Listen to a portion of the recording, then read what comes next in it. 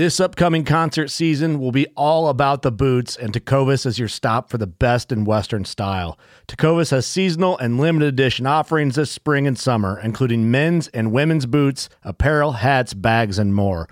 All Tecovas boots are made by hand in a time-honored tradition with timeless styles that are always on trend. And Tecovas has first wear comfort with little to no break-in period. It's hard to find this level of comfort paired with this level of style. Stop by your local Tecovas store, have a complimentary drink or two, that's WCB style, and shop new styles. The smell of fresh leather and friendly staff are at your service. Many stores even have leather custom branding to make your boots truly personalized. And with regular live music and events, there's no in-store experience like it. If you can't make it into a store, just visit tecovas.com. That's TECOVAS.com. They offer free shipping on all boots, as well as free returns and exchanges, and ship right to your door. Go to tecovas.com and find your new favorite pair of boots today. Fishing like a local isn't just about catching fish. It's about connecting with the environment and the people who call it home. It's about hearing the stories and traditions that have been passed down for generations and sharing unforgettable moments with the people you meet along the way. Fishing like a local is having an experience that stays with you forever. And with Fishing Booker, you can experience it too, no matter where you are. Discover your next adventure on Fishing Booker. This podcast is brought to you by Tethered, the makers of the most badass saddle gear you can find. Of course, I've been using their Mantis saddle and Predator platform for some time now, but they have a few new things cooking. And the first thing to come out is the recently released Versa strap that they just came out with. This Versa strap is a woven, ultra-high molecular weight fibers. It's usually what you would hear referred to as Dyneema or Amsteel. And this, of course, is one of the strongest fibers on Earth. It's used in a host of products. But if you're using a Mantis saddle already, you probably already recognize that Amsteel is what your bridge is made out of. What's the benefit to the hunter?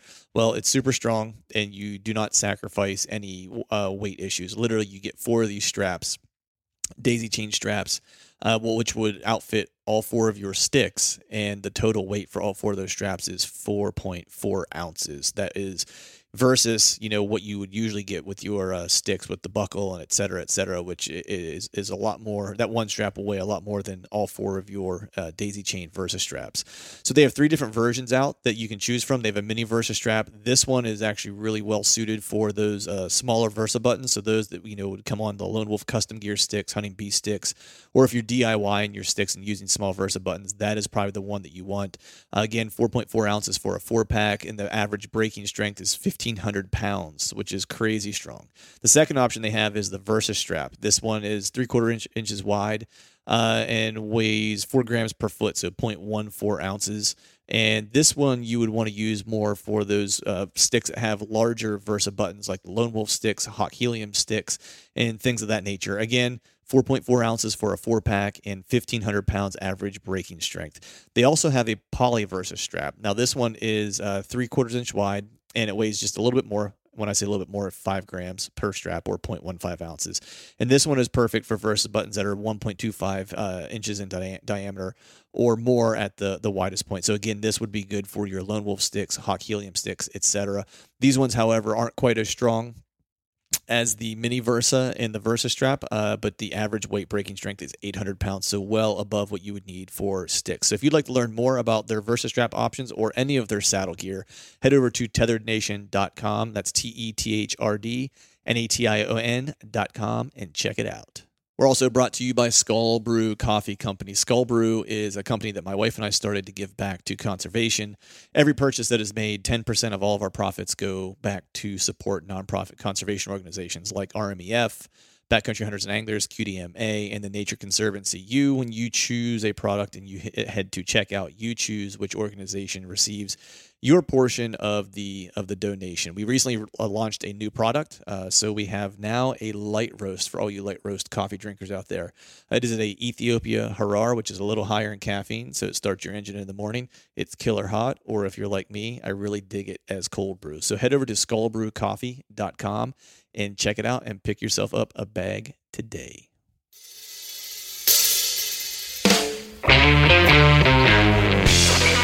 Hello and welcome to the Truth from the Stand Deer Hunting Podcast. I'm your host, Clint Campbell, and you're listening to episode number 133. Today we're jamming into another DIY report with the Look Back series with Greg Litzinger, and we're also joined by my buddy, Wilson McSwain. So stay tuned.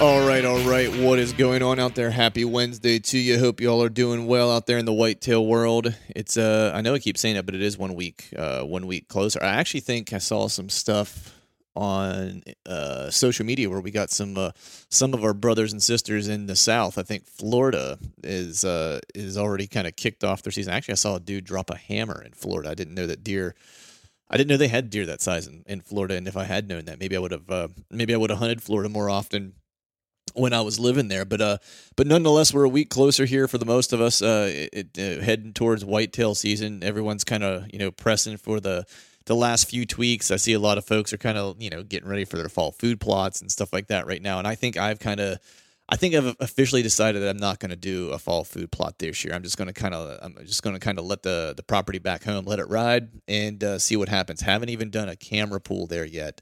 That won't happen until I guess the last weekend of this month, very beginning of September is when I'll actually do that card pool.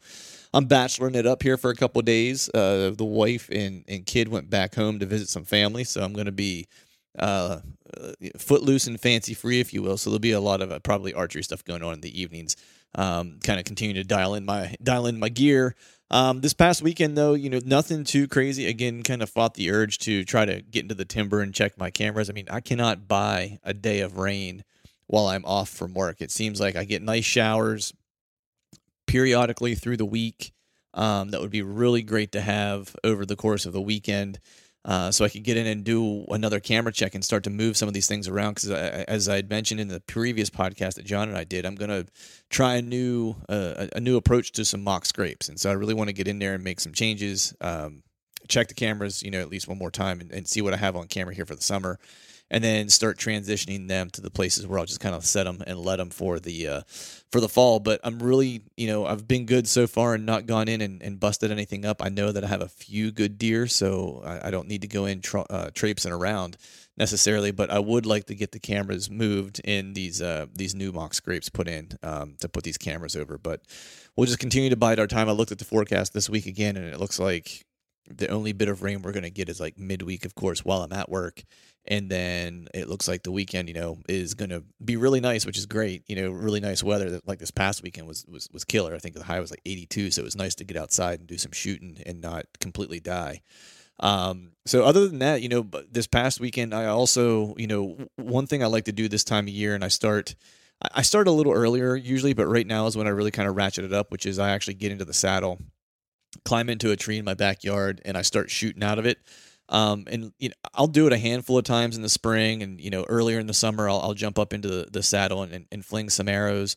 Especially with the new setup this year that I have, I spend a fair amount of time on the ground just kind of learning my gaps, because I shoot a single pin set at 25 yards, and I'm confident out to 35, 37 with that 25-yard pin. So I spend a lot of time working on my gaps to make sure that I know what I'm doing whenever I'm having to hold off the mark or whatever. And I will jump into the saddle and take some shots. But this time of year now, usually whenever August hits, is whenever I'll spend a fair amount of time. At least 1 or 2 sessions a week will be in the saddle and shooting from elevation. I don't climb super high. I think I'm climbing maybe 10 feet. Just something to get the elevation so I can get familiar with the saddle, get used to feeling it again. And shooting out of it just is different than standing on flat ground, just like it would be if you're shooting out of a tree stand. I think it's one of the things that folks kind of miss out on. You shoot a lot from the flat ground. Unless you're still hunting or you're hunting out of a ghillie suit on the ground, it's like you're likely not going to take a shot at that flat angle almost nearly, never in the whitetail woods. And so, I think it's good to practice that way to kind of get your gear dialed in. But I think until you get an elevation and start shooting from that type of position, I think that's when you really figure out how accurate you are and how consistent you are. So was able to get up into the tree yesterday, flung some arrows. The other thing I like to do too is if I'm going to be using anything new, I start to try to figure out the system. So if I'm going to be bringing anything new into the tree with me, I'll do that even whenever I'm shooting my bow out of the out of the saddle, just to kind of practice getting up into the tree, get my stuff set up, and that goes for everything. Like if I've got a new jacket, now this time of year I'm not busting out the jacket or whatever, 'cause it's a little too hot for that, but if, as we get closer to fall and we hit September and I get a nice cool day, and I got a new piece of clothing that I'm going to be wearing whenever the weather drops. It's like, if I get a nice cool day, it's like I will climb into the tree and I will put that article of clothing on and I will shoot with it just to kind of get a sense of how it's going to feel. Does it change how I'm holding my bow? I mean, we all know when we get into the tree and we get layered up or we put gloves on or whatever, it just changes how things feel. So I try to mimic those things as much as possible. And the one new thing that I just recently added in is I've been playing around with different boots. I've worn, rubber boots in the past. I've worn hikers in early part of the season. I've worn insulated boots. And the truth of the matter is my feet just get cold. So I'm trying a new pair of boots this year. They're Gumleaf USA boots. They're made out of like 85% rubber. So they don't crack. The problem I've had with pretty much every pair of boots I've had that have been rubber was that they end up cracking around the toes. I make it about a half a season before I start getting wet feet. So I actually put those boots on yesterday and climbed with them so I could, get a sense of how they were going to feel while I was climbing. And then, of course, was wearing them while I was in the saddle on my platform and shooting, just so I could kind of feel how they're going to feel, whenever when I'm at hunting height. Because I'm not a fan of surprises in life in general. And that also carries over into my hunting approach. I'm just not a big fan of surprises, especially when it comes to my gear. I want to know how things are going to feel. I want to know how things are going to perform. And just want to make sure that I'm going to be as confident as possible when I climb into the tree. So that was what I did yesterday. And today I actually just got done shooting my bow. And I'm feeling pretty good. I do have one more set of arrows to build. And I have to say, man, shout out. I know I had Brian on. Brian Broderick from Day 6 Arrows, Day 6 Gear. I had him on a few months ago. If you haven't listened to that podcast, go back and listen to it. He's just a wealth of knowledge when it comes to hunting, especially when it comes to arrows. And they've got some new broadheads that are coming out, or that are out now currently. But I just got a new set of arrows, going to be building those, and their components are kick ass and make it dummy proof. And they're just the best arrow I've ever personally shot. So if you're in the market for arrows and you're just kind of trying to figure out what arrows you're going to shoot this year, and you want a good arrow that's going to be consistent, fly consistent, and be tough as nails, I would definitely check them out. And if you like to build arrows yourself, they make it pretty freaking easy to build a killer arrow. I'm by no means the world's leading expert in arrow building, and I'm able to build arrows that perform and are accurate and fly consistent. So if they can make a guy like me, who's not a great at building arrows, build solid arrows, then I think anyone out there can probably take the Day 6 arrows and build some killer setups. So, but with that, today we have a pretty killer show. Those of you that have been listening to the show, at least for the past couple weeks, and especially for those of you that have been listening for the past several years, Greg Litzinger is a good buddy of mine. He's been doing this look back series with me. If you are new to it, we've done a couple previously here. I think this will be the fourth, installment of it, where Greg is really kind of going and looking at the various podcasts that I've done over the course of the past 3-ish years and picking out nuggets that he finds interesting and things that, strategies, lessons learned, what have you, that other guests have shared with us. And we're basically taking those and talking about them. And I wouldn't go as far as to say is to dissect them, but I'll give you an example. I might be talking to, at one point I had Bill Winke on, right? And talking to Bill, and Bill is a wealth of knowledge, and he has a specific way he likes to use trail cameras. But the reality is that, Bill is also hunting in Iowa on a private farm, right? So some of the strategies and stuff he may use may not 100% apply to me and may not 100% apply to Greg, but there might be an adaptation that we may have made to a similar strategy or similar philosophy to get it to work for the areas that we're hunting. So that's kind of what we're doing. We're looking at these different conversations and beating up the ideas and seeing if they hold true for us, how we've used them, if we've not used them, if we've had success, not success with them, or if we've used them but had to adapt them. And that's really what the Look Back series is all about. So I have my buddy Greg, the bow hunting fiend Litzinger, on, and then my buddy Wilson McSwain joins us for this session as well. So without further ado, we're just going to go ahead and jump right in. Thank you all for listening. All right, this segment is, again, with Steve Flores, and he's talking about using cameras in the mountains and how he, what his strategy is for using those. So what type of features are you looking for when you're looking at mountainous terrain versus flatland? It's like, are you using cameras any differently than you would in the Midwest, and how so? I mean, if I put a camera out, I usually try to put a camera in a funnel. And I'm not really, to be honest with you, I don't really use cameras a lot. I mean, if I do use a camera, it'll just be to inventory deer. And if in West Virginia, baiting is legal.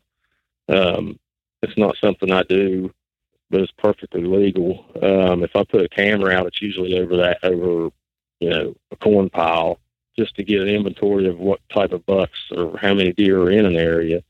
But if I do hang a camera out, it'll usually be in a pinch point, just somewhere where the terrain will funnel the deer movement into one little spot. And that could be, most of these deer are lazy, especially when they've got to live their lives in these mountains. They're going to find the easiest route to move around, in all this mess. So if you find an area where, the terrain is difficult on either side, and it kind of pinches down into an easy spot that's, easy walking or easy access for deer, those usually the locations that I'll hang a camera up. I've always just been fearful of going and checking that camera. Yeah, I hear you there. That's my biggest fear. I mean, a lot of these guys in the Midwest, they can use cellular, the cellular technology, or they can ride right up to it on their side by side or whatever they're riding. They don't even have to step foot on the ground and pull a card out and go on.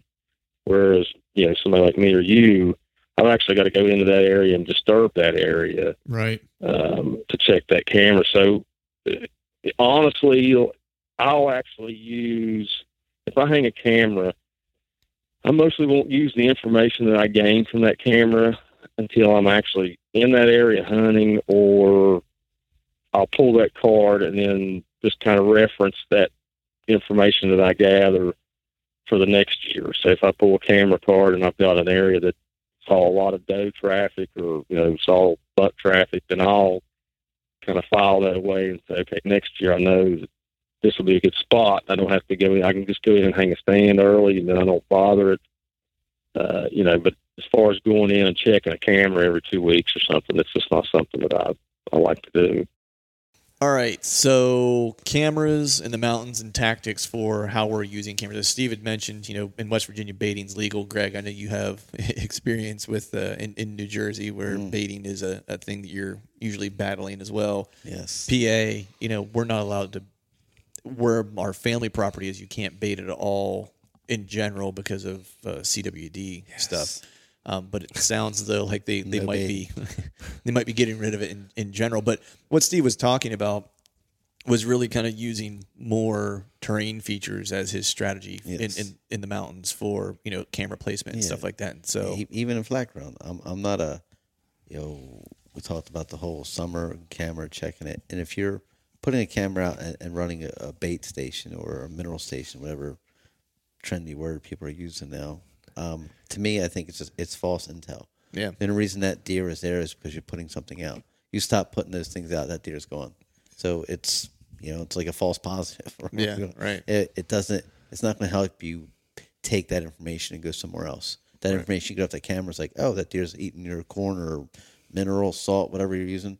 Well, you can't take that information and go to another state or different terrain and use it. So if you're putting out a camera, why not put it in a situation where you're going to become better, smarter, learn something, and you could take that information to another state or another, mountain, salt marsh, whatever. It shouldn't just be getting pictures. I think you bring up a good point, because I think one thing I've talked to Chad and those guys about, and for people listening, Chad's my buddy from Exodus, is that a lot of times people look at a trail camera image and they just see the picture, right? And what you're kind of talking about is what's all the intel behind the picture, Exactly. right? It's it's The not camera's just a tool. It's not it's not something. It's not a toy. It's a tool. Right. Which for me, getting into hunting, it was like a novelty Yes. when I first got it. Ooh, I can put a camera in the woods. It can take pictures. Look at all the squirrels. Yes. And until it was used, the ladder as a tool, and you start to understand. I mean, it's still there's like, so much you can learn from that, right? Like just like simple things, like especially with video mode. Like I find video mode, It's especially crazy. You can learn how they're coming in, and because a lot of 100%. times they'll station off because the video mode triggers faster than the picture mode does. So Yep. you might get a picture of that deer with his here. rear end pointed toward the camera, but that it triggered late, so Yep. he didn't come in that way. And you're like, exactly. how did that deer get in front of the camera? Yes, Right. Especially if you've got over a scrape, Yeah. or usually because I like hunting my cameras over scrapes. How they come in is real important because I think this deer. I put a camera over a very active scrape line last year. How I thought these deer were coming in, I had the picture camera, and that camera got legs, I guess, one day and Right. decided it didn't want to be on the tree anymore. Yeah. So the next camera was a cheap throwaway, video mode, and those deer were completely coming in, not where I thought they would be bedded. So if I would have been setting up Yeah. down there, it's like I would have been just wasting my time because they were coming from the right. I thought they were coming like in line with the scrape. Right. The bigger mature bucks were actually bedding in this little low part of it was standing corn. That's a little low part, and the couple trees. I guess the farmer was going to dredge something out or whatever. I don't even know. But there's a couple little high knobs. That's where he was bedded. And I'm like, I never would have thought that was until I seen that. And then in this year when they cut the corn down, I went and looked, and there's a few random saplings, but it's high ground and those beds in there. I'm like, Right. And this year, of course, it's beans, so it's not going to help me out at all. Right. But I'm like, next time it's corn, I know where he's possibly going to be bedding. And that's the intel I got from the camera. Like, now that information I can take to another place, and I see a small little hedgerow group, even in the salt marsh, you same mentality. You see there's trees, that's high ground. Right. So you're not only learning about what that deer is doing, you're learning about what terrain features are playing, how the terrain features are playing in certain setups. Yes. That you can then take if there's a similar setup, you've got a better Exactly. place to start. Exactly. Which that's really interesting. Like we were talking about that in the truck on the way over where, what we were discussing was that, Wilson eating a sandwich. Wilson eating a sandwich in his car, but also, Like a boss. guys and girls who have a lot of time to scout or hunt, right? They can play things a little bit more aggressively. They can, understand where their deer are at if they're patterning a specific deer. That's, the more time you have, the more opportunities, the better opportunities you should have. For guys like us who are just working dudes who are, we're pretty passionate about hunting, but at the end of the day, we're still kind of like weekend warriors, extended weekend warriors. Yeah, you know what I mean? 'Cause- hunting is number 3. Right, we have outside of families, work, jobs, family, and stuff like hunting's that. A distant third at best. Right. So it's like what Greg and I were talking about was that what I've learned, and Greg's known for a while, but it's something, I probably figured out more so 2 years ago and I've been trying to implement it more and more, is that I'm hunting more terrain features than I am any specific deer per se. You know what I mean? And knowing that on this property, exactly what you're saying, whenever there is a food source here, I know that there is a saddle here, a bench here, a soft edge here. Yep. These are the places I'm going to focus on as opposed to focusing on where's that buck going to live. You know what I mean? I'm going, I know there's a buck bed over here. I know there's a doe bedding over here. This is the terrain feature I'm going to focus on. It's also helped me go into new states or just new properties I'm unaware of where it's like I'm going to hunt terrain features, not necessarily the deer. Yes. Which is another reason why I've been kind of studying that map book because that was a big piece. But it's interesting that you're figuring that out from trail cameras. Yeah, and we, like you were saying, we'll talk about it another time. We'll get off track of this said topic. Right. But it's like I gotta try and stay focused. low impact trial and error. Yes. Like if you bust into a bedding area because you want to get your camera in there and see what's going on, and you put it on the wrong tree, and you're like, well, there's no deer in there. Well, because they're walking on the other side of the tree. Yeah. But now you've just messed everything up. So it's like, weigh your options. Is there a lesser impact spot where you can have a trial and error instead of blowing it out and then being bummed because you got no pictures of? Well, that's too, like bedding areas. I'm not a big fan Yep. of putting. If you do it for like guys let them sit all season, that's great. Like every year, I'm like, come March, April, I'm gonna put a camera out. But you know what? I never do, because that's like it's like work, Right. you know. And then I got a bunch of because Salt Marsh, or I might get 1 or 2 pictures, but there's a lot of false positives on those things. I'm not rifling through 6,000 fucking pictures on a fucking SD card. I'm like, in the trash that one goes. Yeah, right.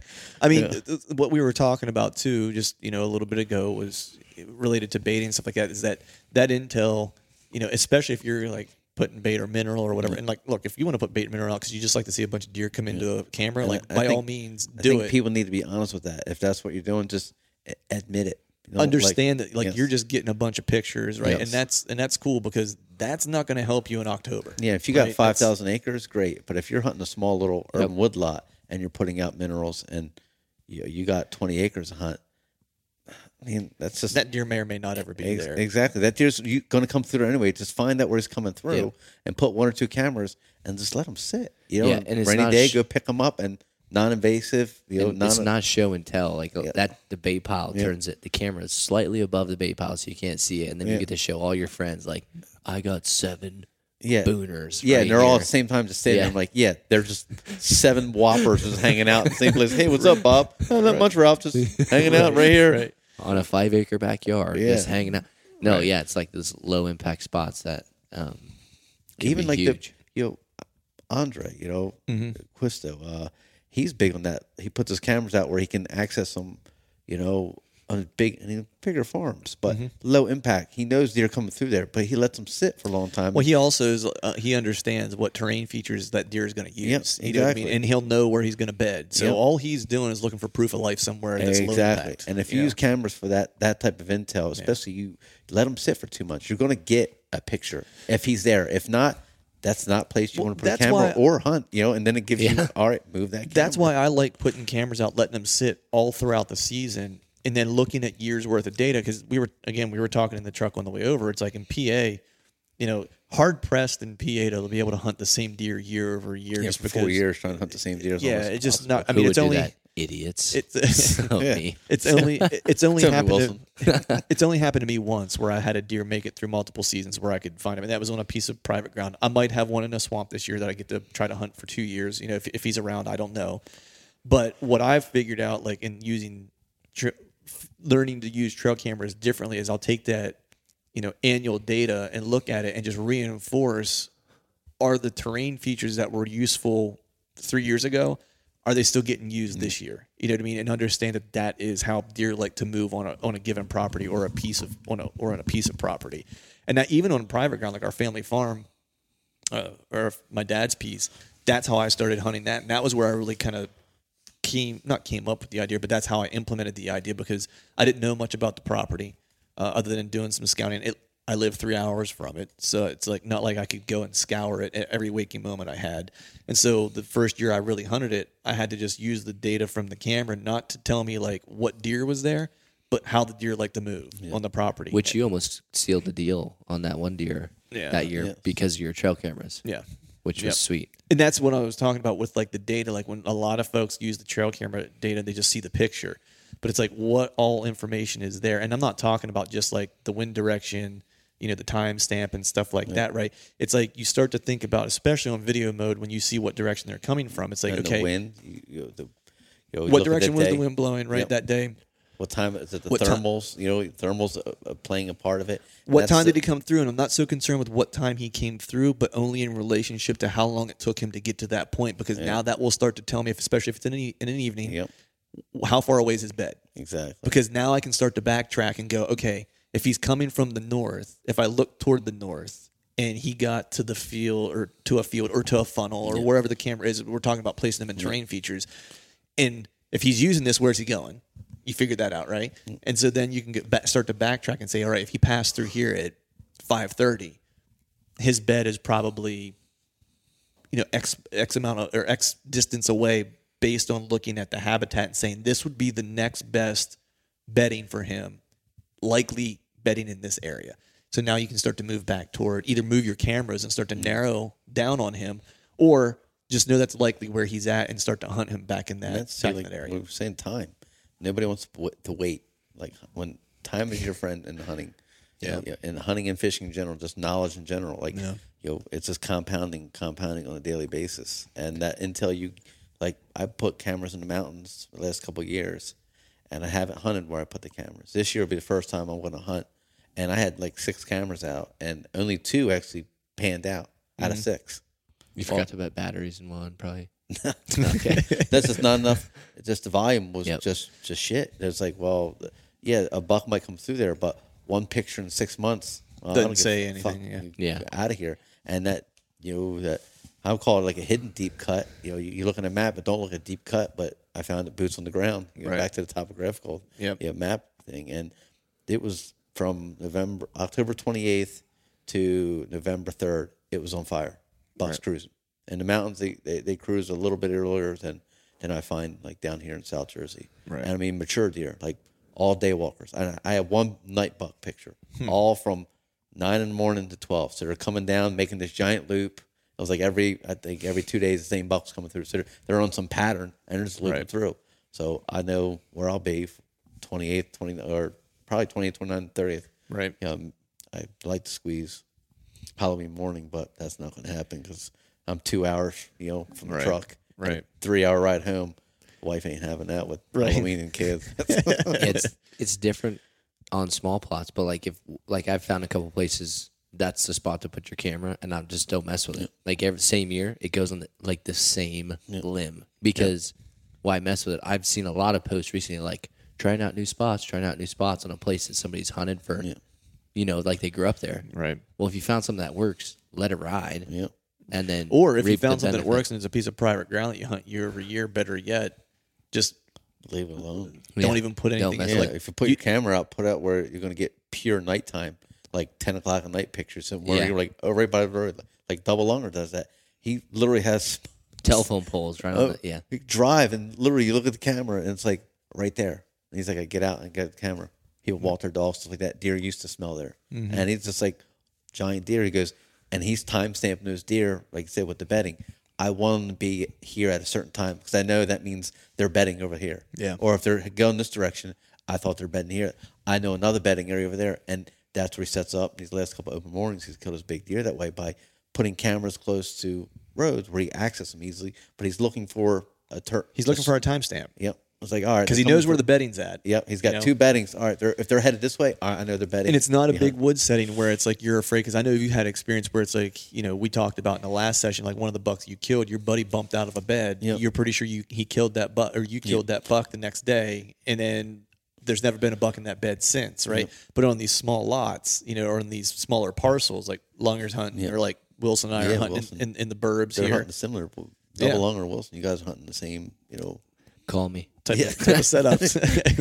But they don't have as many places to bed, right? So it's like there's just the percentages would say that a good bed in those scenarios is probably a good bed in general, and that if a buck gets killed, a new buck will likely move into that bed. So that's how my one spot is. It's like there will be a dominant buck there every year, and if that buck doesn't winner takes all. Yep, it's game over. I had my first mountain hunting experiences last year. I killed a bear, but walking in the dark, I was bumping deer, and I was like, what are all these things running around? Because you're going in, and I wish I had trail cameras because I was finding like little rock bluffs and stuff like that. Like, love to have a camera here because it's on a little point where you could see down. Yeah. When the leaves drop, they can see as far as you could see. Yeah. And it's all beaten out in there, and you look, and it's just hair everywhere. I'd love to have campers up there. It would be because it's so different from what I'm used to.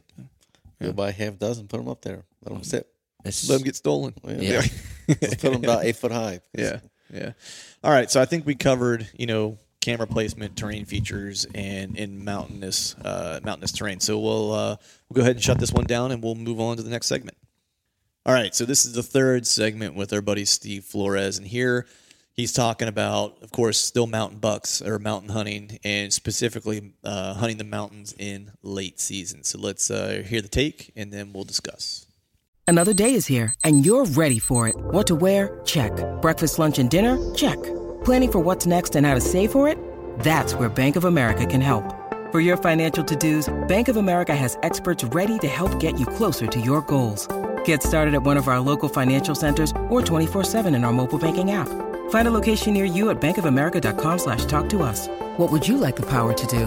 Mobile banking requires downloading the app and is only available for select devices. Message and data rates may apply. Bank of America N.A., member FDIC. Do you have like a top 5 tips for hunting mountain bucks in the late season, or like things that you follow that are, a plan for to try to give yourself the best chance of success during the late season in the mountain area? Well, yeah, like I said, a lot of guys, they'll bait. I mean, they'll especially when the later part of the year when most of the food is gone, they'll start baiting heavily. I typically try to find the nastiest spots I can find, because like last week was our first week of gun season, and this is our second week, and then gun season's over. Right. And then we'll have a doe season, and then we'll have a muzzleloader season. So the deer are really getting hammered right now. They're getting pressured, and they're not going to. Their behavior from 3 weeks ago has completely changed. There's so many people in the woods right now that they're not just going to be strolling around unless you catch a buck that's on a hot doe. Right. Then you've lucked out. So I typically try to just look for some places that, like you said, people haven't been. Some thick, nasty stuff where a buck may just be laying low, getting up at right at the edge of dark, trying to move around, or catch a place that's got some younger does that are coming into heat for the very first time. You kind of catch that, sort of that second rut rolling around, and right. I've experienced that a few times, mostly because I've never had to rely on that to catch up with a buck. Excuse me.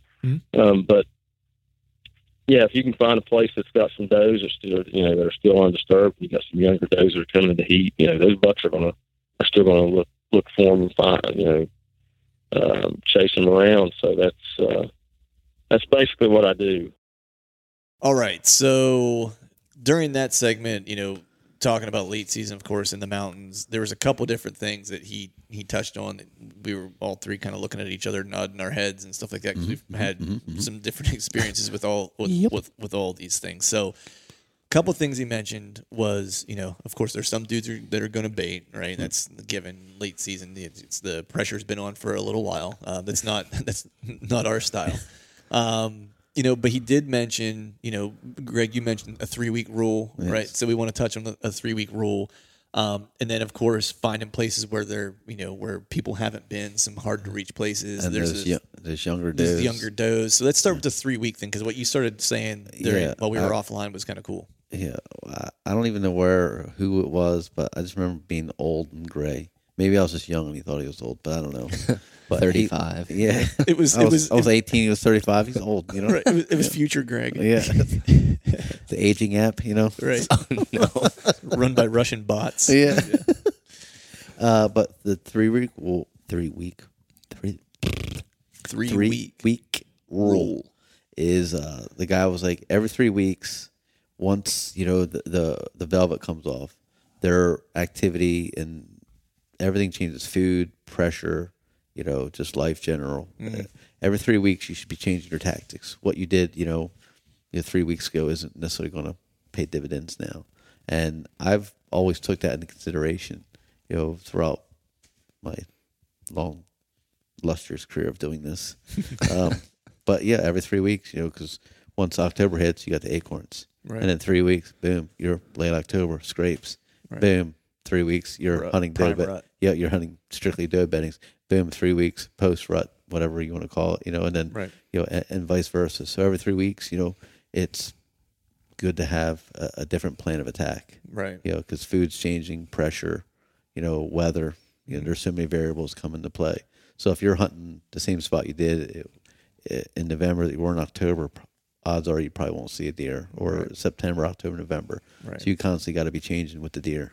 Right. That's a good point, man. Because there's a lot of people say, I'm not seeing any deer in this spot, right? And it might be historical. Maybe they don't see as many deer as they used to see, right? And part of it is like, well, one, it's the October law, right? The October law. One, if they've hunted it multiple years, like the same spot, right? It's like the habitat around them is changing, constantly. So it's like a new farm got built up with houses, timber cuts or something. So that's one aspect of it. And then you throw on top of that there is like a 3-week kind of rule that happens within the deer's life, that their needs change every 3 weeks. It's like you can't sit the same spot and expect, different results if the dynamics are constantly changing around you. And I think that's why when you talk to guys like, whether it's, Zach or whoever from the Hunting Public, Run and Gun. But when you're focusing on hot sign, if that's what you're focusing on and you have the ability to be in the woods that often, that's where that comes in really handy, because you're really just looking for how they've changed over the course of those 3 weeks and what the changes are. He had mentioned the young does, right? Young fawns who will early those that were born early. They're going to hit the right weight marker and stuff like that to allow them to come in. Yes, for breeding. They come into estrus sometimes in January, because even December, possibly late December. Because I know after Christmas, I've found some big rubs before, like really active rubs, and it was either a deer changes location, or those came in heat, because they'll constantly come into heat until they're bred. Well, most mature deer, older deer, 1.5 years old plus, will already have been bred. It's those yearlings that never had a cycle. We'll get that cycle in late December or January, where you'll see scrapes, you'll see some rutting activity. It's because there's a little fawn that's sexually active. Right. Yeah. I mean, it's one thing to mention too is like he talked about cover, getting into some thick, nasty places and stuff like that. But I think one of the things too to think about, and I did a session with Don Higgins on this, because he's one of those. I mean, I know he kills big deer in October. He killed those 200-inch deer in October, but Don loves the late season. Like he loves anything that's around that, like Thanksgiving time frame and after. He loves just because that's when he sees his biggest deer kind of move. You're looking for those last handful of does to breed. But how much for you, especially in the mountains, or Wilson, hunting late season, just, we can compare this to what we maybe see in like some suburban settings and stuff. How much do you see weather being dependent? Because Don really sees late season being driven by weather. Exactly. If it's not cold, those deer don't necessarily need to get up and spend a lot of time in daylight. Right. When it's super cold, they want to be, in my mind, I'm not a scientist or anything, but they want to move when the sun's out to conserve, energy. Right. And you've been freezing in a bed all day for the last couple of hours. You just want to get up and move anyway, and that you might have a window of opportunity. I mean, I've never killed a mature deer in January. I've seen them, but a lot of times it's too. By the time they get to me, it's too dark. So they, if it's super cold, a deer that's been pressured, 6 ways of Sunday, in Jersey especially, he doesn't move much to begin with in January unless it's super cold. He needs to eat. He needs to get fuel in his body. And if it's super cold, he'll get up 2 hours before dark, and that gives somebody an opportunity. But by the time he moves, you can actually get a shot on him during daylight. Yeah. I mean, on some of these small like pieces, it's like I've seen the same thing. So I've seen like this, whether it was hunting larger tracks back home or whether it's hunting some of these small pieces, it's like I've definitely seen that where it's like regardless, it's like weather's driving that, and the nastier it is, the more I see. So I hunted that. I'll go back to that swamp because it was a small piece. I hunted it on some mild late season days. I did not see a single deer, like nothing. Finally, we got a couple of those snowstorms that blew in, and then all of a sudden, now it was late movement. Late, kind of the same thing that you're talking about, where it's like I was getting kind of dark deer, but it took that like super nasty cold snap to get them up and move. Have you seen kind of similar things? Because I know you have some more ag availability to you. Yeah, it all depends on when, if there's still standing corn. One of the spots is they plant beans every year. So late season, there's no beans are gone. There's no food, but there's bedding. And then that's the social game where it's like, okay, you find one doe, you found every doe now because they've all grew back up. Right. And I've been amazed in January. You see all the does come through, and you're like, oh, there's the herd. And then all of a sudden, here comes 2 or 3 bucks that were bedding just barely past them because they're back in their group. And I'm like, oh, my goodness. And then one puts his nose down and starts chasing the deer. And I was amazed. I'm like, what did I just see? And then you don't grab your bow. You're not doing anything because that social game had has come back into play where they're in that herd again, especially in our area where we have a lot of the numbers are higher. Yep. Right, and they're already compressed, so there's not a lot of option necessarily for them to be completely separated from one another 100%. The one thing too that's interesting that I learned, and it made a lot of sense when I heard it, because like what you'll hear people talk about a lot, and I think this comes a lot from hunting media, whether it's written or TV or whatever, where it's like everyone's like, the best game in town during late seasons like food, right? And in talking to Don, he was like, food is really only important whenever the weather gets nasty. He's like, that's when you're going to see your deer feed. He's like, and I'm not talking about like the day before. He's like, I'm talking about there's a driving snowstorm or a driving rainstorm when the temperature gets dropped. He's like, I want ice flying in my face. Like, he's like, I want the worst possible conditions. I don't want that. Right? Tornado. Right?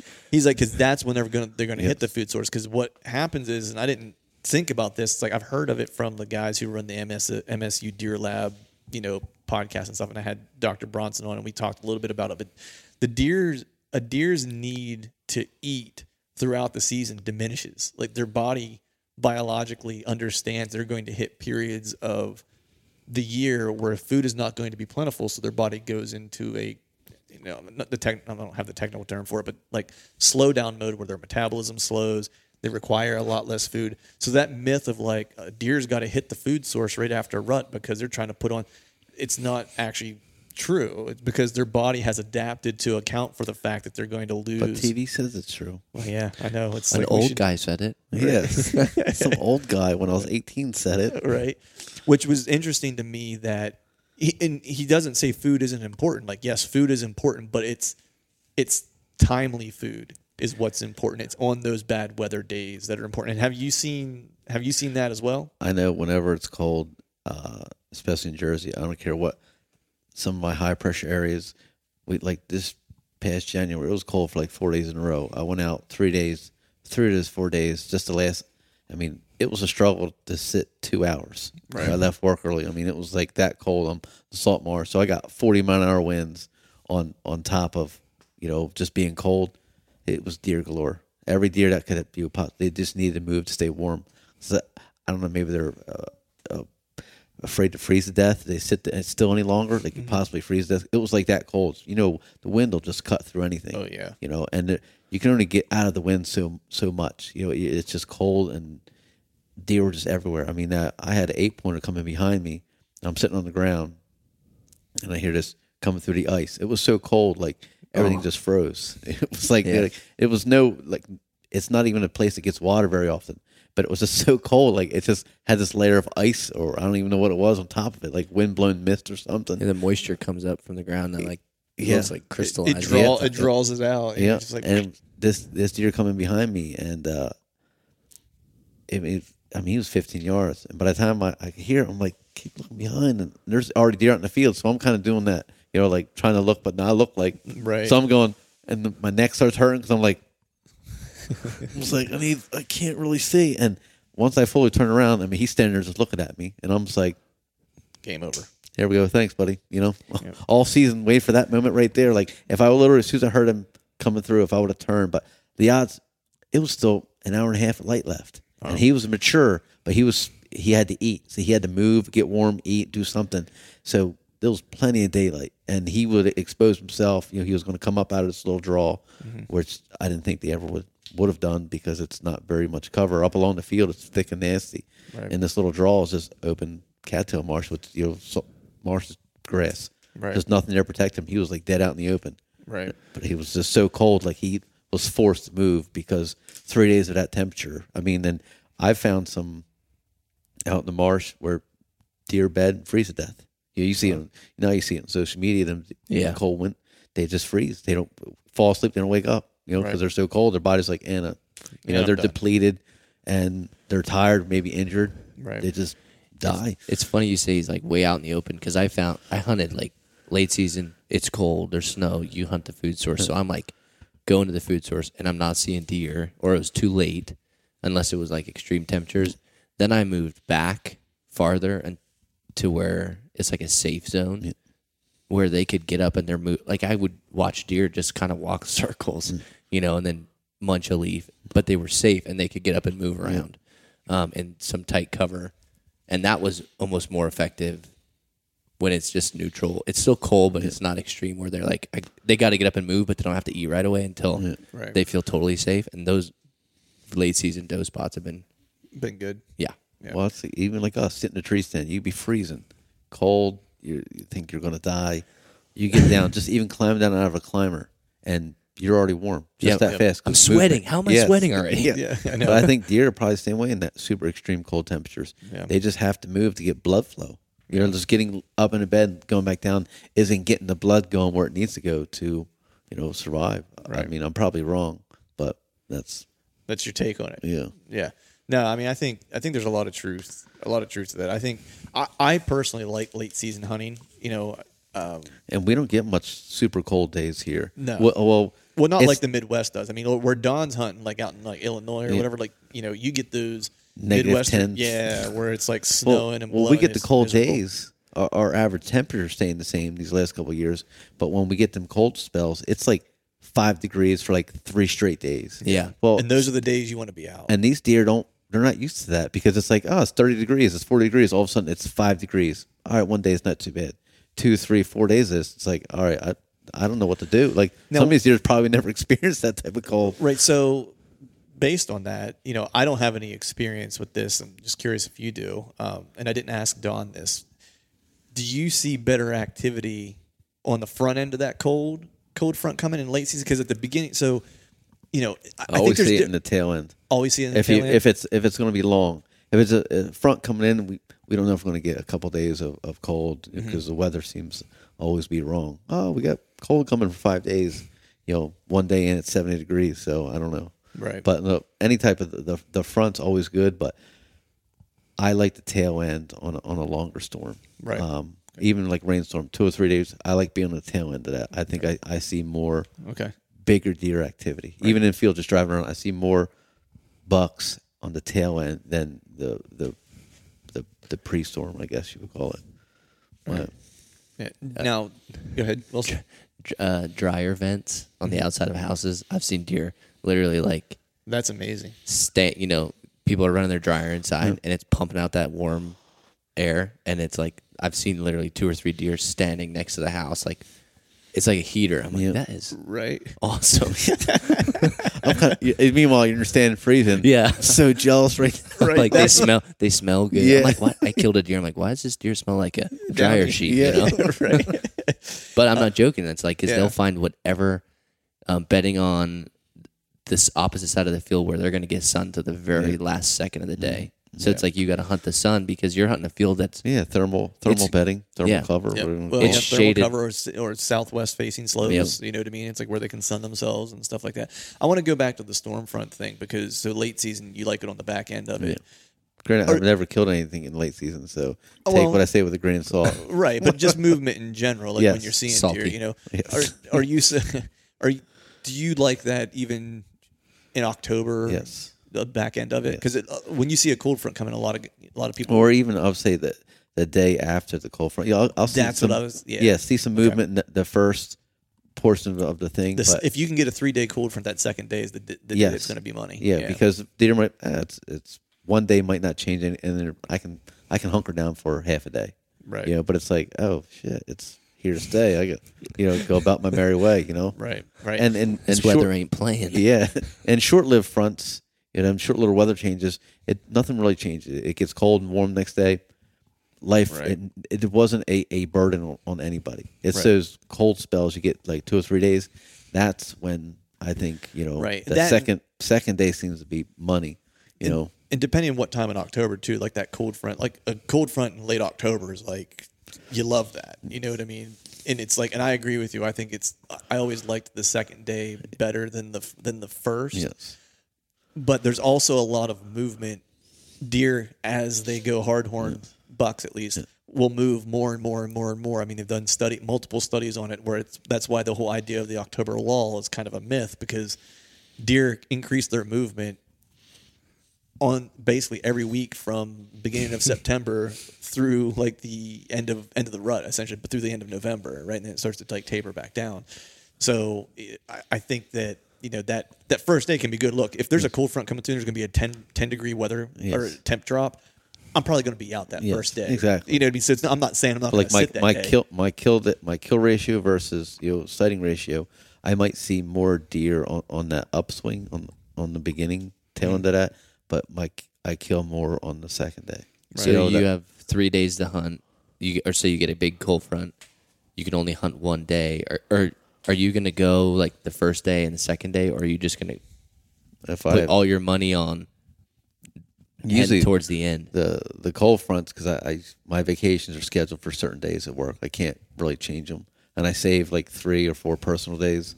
And if I see a cold front coming, I will try to maximize, because I got 3 or 4 days. I'm like, I'll use 2 days. I will literally go up to the mountains or whatever I know it's cold. I'm going up that night, and I'll hunt the next morning, or drive up that morning like the day after, because I'm trying to time it with what I have at work. And maybe that's why I've been more successful at that, because when I'm using the way you're prioritizing. With my days off, because I never really get that cold front it seems like when I'm on vacation, it's a fucking sauna in Hawaii, and it's like first week of November, it's 70 degrees, and I'm like, I'm like dying, Right. So like my cold front days are usually my personal days that I've saved throughout the year. Right. So you're like, all right, it's coming. Is it really? Because you don't want to take off and then it turns into a dud. So you're like, all right, it's cold. All right, I'm sick. Next 2 days, I'm not coming in. Right. Right. Don't call me. Yeah. All right. Well, I think we got a little off topic with cold fronts and stuff like that, but it's all kind of related back to late season and how the weather drives some of that, and it's kind of how we got onto it. But I think at this point, that's all your fault. So. It's all my fault. Well, because late season is cold. Like Pennsylvania, the temperature does drop. Yeah. So like if it was that temperature in November, we would go, it's a cold front. But in January, it's normal temperature. Yes. Yeah. And so you're still looking for a temperature change. Regardless. Yeah. And then in the late worse, season, the better. Yeah, in late season, you get 10 to 15 is the way to go. Yeah. 5 degrees, it's not really going to change. Well, yeah, 32 to 28 isn't changing anybody's life. You know what I mean? Yeah. It's like, you get a couple 10-degree days, that does definitely get things on their feet. And that's the thing. It's like when people hunt, I mean, that's why I like the late season personally. I've always liked it for a couple of reasons. The weather's crappier. So a lot of people, even with bow hunting, they'll hunt through like the rut and then they're done and they don't break the bow back out. But they're like, at least where we live, and I'm not sure about you in New Jersey, but like we can hunt archery until we can hunt Sundays. So 99 poo poo, stick your head doo doo. Right. We can hunt Sundays. we can hunt till the end of January around here. So there's a whole month left of archery hunting if you want it. You just got to bear some bad temperatures and some bad weather. But what you get the benefit of is way less pressure, because there's not nearly as many people going out whenever the temperatures get that low. I killed my deer in the October lull, and then late season, or my buck I killed, and then late season you're like, I'm going out, I'm freezing. I'm like, I'm inside, I'm warm. Yeah. Tagged out in October. Sorry about your luck. Yeah, exactly. It's like, maybe I'll go shoot a doe. Maybe not. Yeah. Well, then you and I go hunt together every time we do that in late season. We don't see a single thing. It pours rain. Yeah, that's awful. But all right, so I think we covered late season here. We will go ahead and wrap this one up and move on to the next segment. All right, folks, that is a wrap for today's show. I'd like to thank Greg and Wilson for joining and all of you for listening. If you haven't yet, please head over to iTunes and leave us a 5-star rating. And also be sure to subscribe to the podcast. It would be awesome if you do those two things for me. Also, if you are looking for a new pair of rubber boots, you can use the promo code TRUTH19. That's TRUTH19. And save yourself some cash on a new pair of Gumleaf USA boots, and that is at gumleafusa.com. Before we shut this thing down, I need to give a big shout out to our partners who continue to help us make this podcast possible. Tethered, Exodus Outdoor Gear, Skull Brew Coffee Company, Gumleaf USA, Obsession Bows, Ramcat Broadheads, Trophy Taker Rests, and Dead Downwind. And until next time, we'll see y'all. Show you through the door. I ain't welcome anymore. A long time coming, if it's all. It takes a special knowing to color for. Damaged heads, broken letters. All right, gang, the new Truth merch is in stock at truthfromthestand.com and on YouTube below any of the Truth from the Stand videos. I've got some new hats, beanies, t-shirts, long sleeve t-shirts, and sweatshirts. There's even a new Do Hard Shit hat for those of us who like to embrace micro-dosing adversity. So head to truthfromthestand.com and check out the new gear and use the code TRUTH, T-R-U-T-H, and save yourself some cash on the new gear.